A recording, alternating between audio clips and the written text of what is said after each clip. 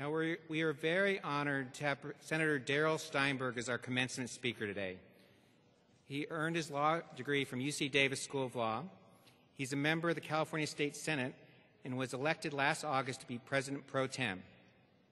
Senator Steinberg previously served in the State Assembly, where he was chair of the Budget Committee and the Select Committee on High Priority Schools. In the Assembly, Senator Steinberg was named Rookie of the Year and given awards for Most Intelligence, Most Integrity, and Best Problem Solver. He sounds like a King Hall-trained lawyer to me. Senator Steinberg previously served on the Sacramento City Council and before that was an attorney for the California State Employees Association. Please join me in welcoming a true public servant and proud King Hall alum, Senator Darrell Steinberg.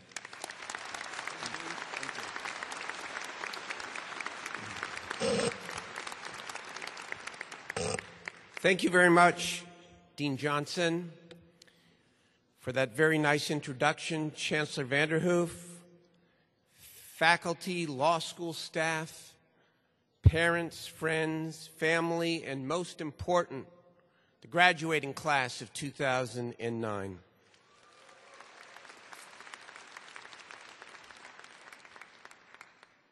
In my job, I get many speaking invitations, and many of them come and go, and I don't remember them a week later. I guarantee you that this is not one of those occasions. It is a great honor to be back here 25 years after I graduated from King Hall to be your commencement speaker. Truth is, I only came here actually in the hope, and in fact the expectation, that you would grant me an honorary degree from Arizona State University. And I haven't seen it. You know, I'm in politics, the president of the California State Senate, and we get blamed for quite a bit in politics. In fact, this past Tuesday, I was a guest on the nationally televised CNN Lou Dobbs program to talk about the woes of California. And right before the live interview, Mr. Dobbs' reporter gave a 5-minute rundown of all of California's troubles, all of our woes here in 2009. And he went through the usual litany: the budget, water, the dysfunctional system of governance, corrections, public safety. He went through the whole thing. And then he added, and this is the state where Ms. California may be stripped of her title. And then he concluded by saying, and this is the state where Manny Ramirez was suspended 50 games for steroid use. So, now that I have the mic, on behalf of the entire state legislature, I want to apologize for Manny Ramirez's 50-game suspension. We'll take it all on. Members of the graduating class, humor is in fact very, very important, in good times and in bad. But clearly, for all of you, this is an uncertain and unsettled time and a certain and unsettled economy that you are going into. Old assumptions and the old paradigms no longer apply. But each of you needs to ask yourself an important question. Would I rather be going out into these uncharted waters, or would I rather just be starting law school, learning about the rule against perpetuities? I'm going to talk to my joke writer about that one. Okay. Today, I want to speak to you seriously about hope, about ethics, and believing in yourself in a time of political and economic turmoil. I graduated law school 25 years ago at the age of 24. And the economic times were not nearly as difficult as today's.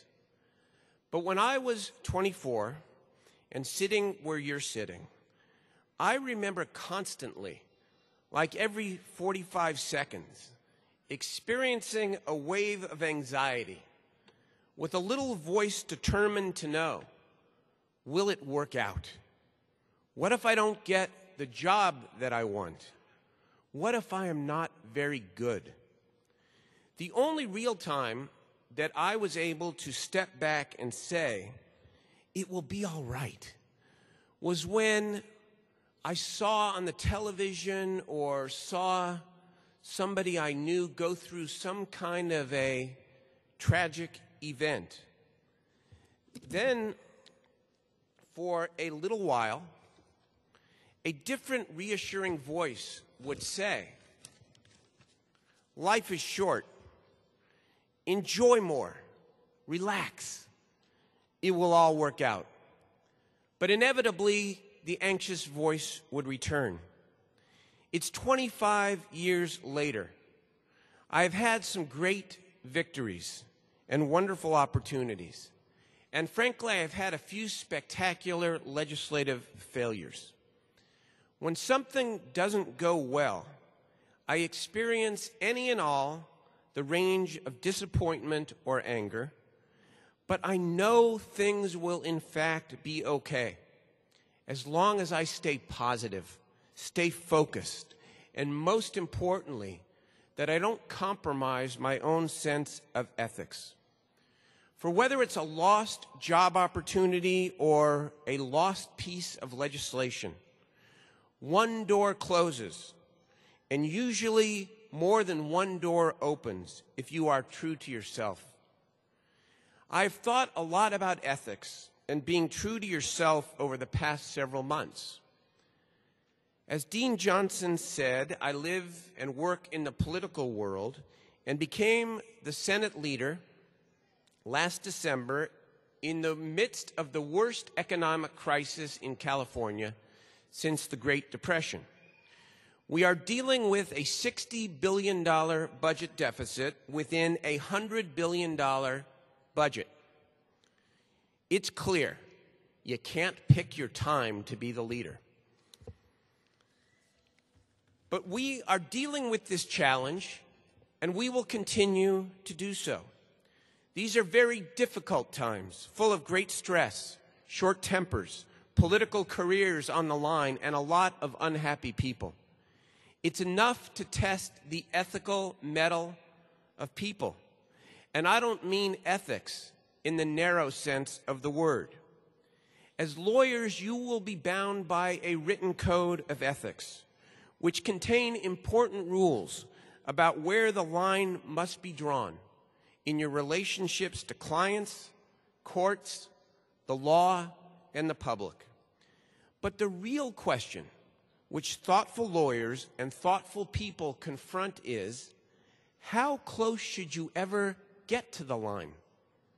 More broadly, will you define ethics for yourself, in your career and in your lives, in a manner that allows you to say to your own little voice, go easy, I'm doing the right thing? A great 12th century Jewish scholar, Maimonides, wrote a brilliant, timeless piece on charity and how not all charity is equal. This thoughtful package could easily apply to ethics as well. Maimonides said, the lowest form of charity is giving, but giving grudgingly because society expects you to do so. That may be okay, but it is not enough. Likewise, it is important to follow the State Bar Ethics Code, but it too is not enough. One step up the charity ladder is to give cheerfully, but to give the minimum. You can feel good, but you feel no sacrifice. It's important to follow the State Bar's ethics rules willingly, cheerfully, but it too is not enough. The highest level of charity, Maimonides said, is giving anonymously and not knowing exactly who you're giving will benefit. You get no credit. you get no credit. But you go forward knowing you did the right thing, and you wonder, will anyone ever know? This is, in fact, the ethical challenge to confront in your lives and in your careers. Will you lead when it appears that it may interfere with your career path? Will you speak out when you know by definition that you will make somebody, maybe a lot of people, mad? Will you sometimes put others outside of your loved ones before yourself? I have two colleagues in the legislature who could not be further from me in ideology, in political philosophy, or worldview. Yet they care about this state and its future, David Cogdill and Mike Valines. Both of these men are good examples of the definition of ethics that I have outlined for you today. And I want to take a moment to briefly share their stories with you. I'm the Democratic leader of the Senate, and I work closely with the Democratic leader of the Assembly, the Speaker of the Assembly, and the two Republican leaders of both houses, and of course, Governor Arnold Schwarzenegger. They call it, sometimes derisively, the Big Five. Dave Cogdill and Mike Valines were the two Republican leaders when I took over as President of the Senate in 2008. From the very beginning, it was clear to all of us that to balance California's budget deficit in February, it would require both deep cuts and some form of increased taxes. It would be difficult, if not impossible, to cut $42 billion from California's budget, cuts only, and not hurt public education, higher education, transportation, and public safety. Even Mr. Valines and Mr. Cogdill realized this, despite the fact that their political party they proudly belong to has a very strict orthodoxy against any form of tax increases. In the past, and now currently, some of their usual allies, in addition to the wide array of radio talk show hosts and bloggers and Twitterers and emailers and all the rest of the new media, they're currently launching recall campaigns against other Republicans that consider raising taxes. That is the situation these two leaders faced a few months ago. Both Mike Valines and Dave Cogdill understood clearly the consequences for themselves as they pursued the budget agreement with the governor, with the speaker, and with me. But the stakes for our state were too high to fail, to do nothing, and to allow the state to go off a cliff. No budget would have meant a complete slowdown, if not shutdown, of economic activity. Thousands of jobs would have disappeared. Anyone here who filed a tax return and expected a refund wouldn't have received it. Schools would have been shut down. Higher education would have experienced dramatic consequences. California was, in fact, on the brink of total fiscal collapse, and already in the midst of economic conditions unseen since the Great Depression. It wasn't time for orthodoxies and manifestos on either side.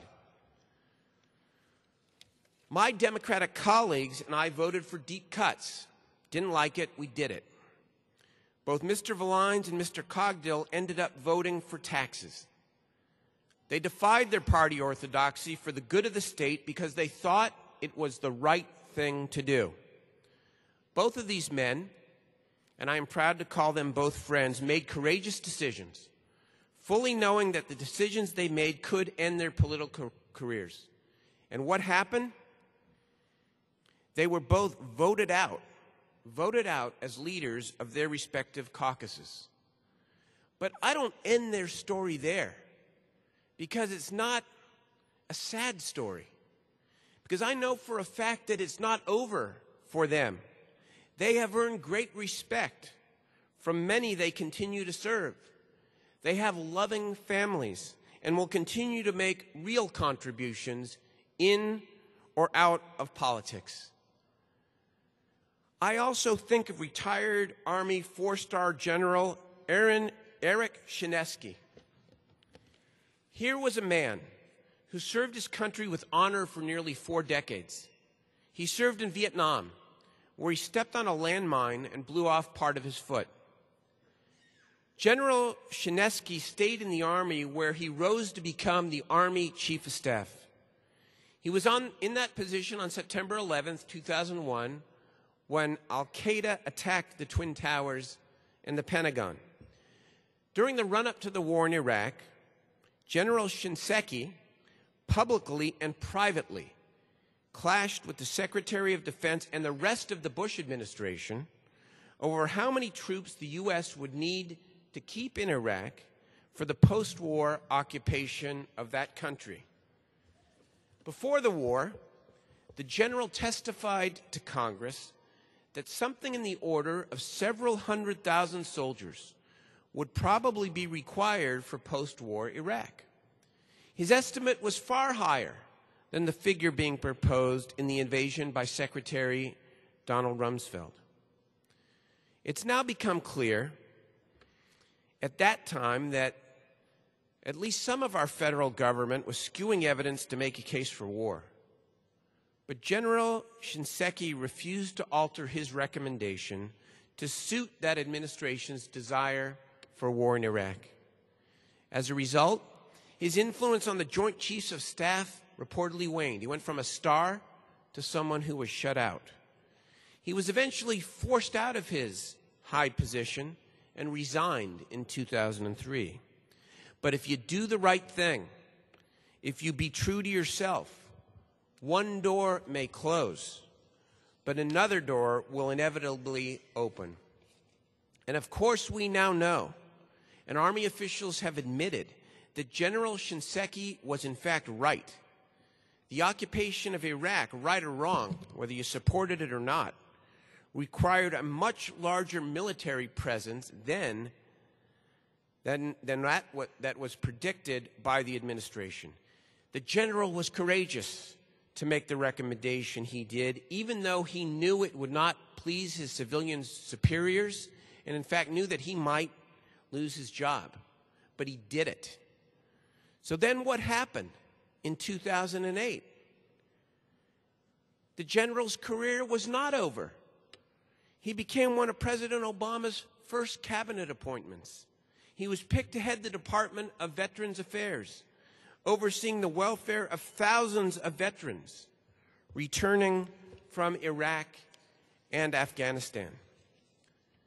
Sometimes, members of the graduating class of 2009, those second, third, or fourth doors creak and open slowly. But they do open. There are, in fact, as Professor Dobris said a few moments ago, better days ahead for you, for California, and for this country.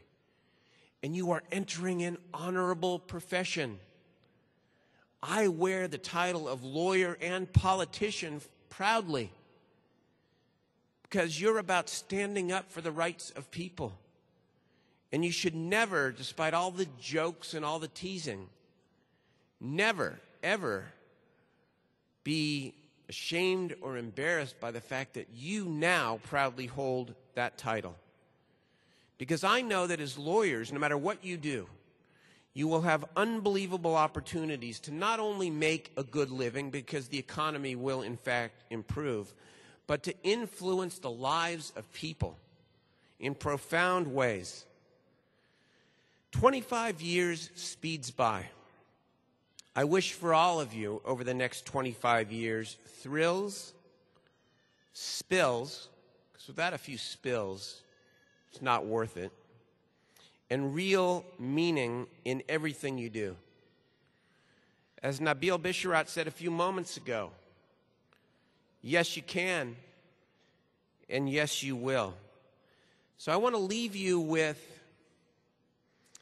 a quote from a great American philosopher from the East Coast by the name of Yogi Berra. This sums it up for me, and I hope it does for you.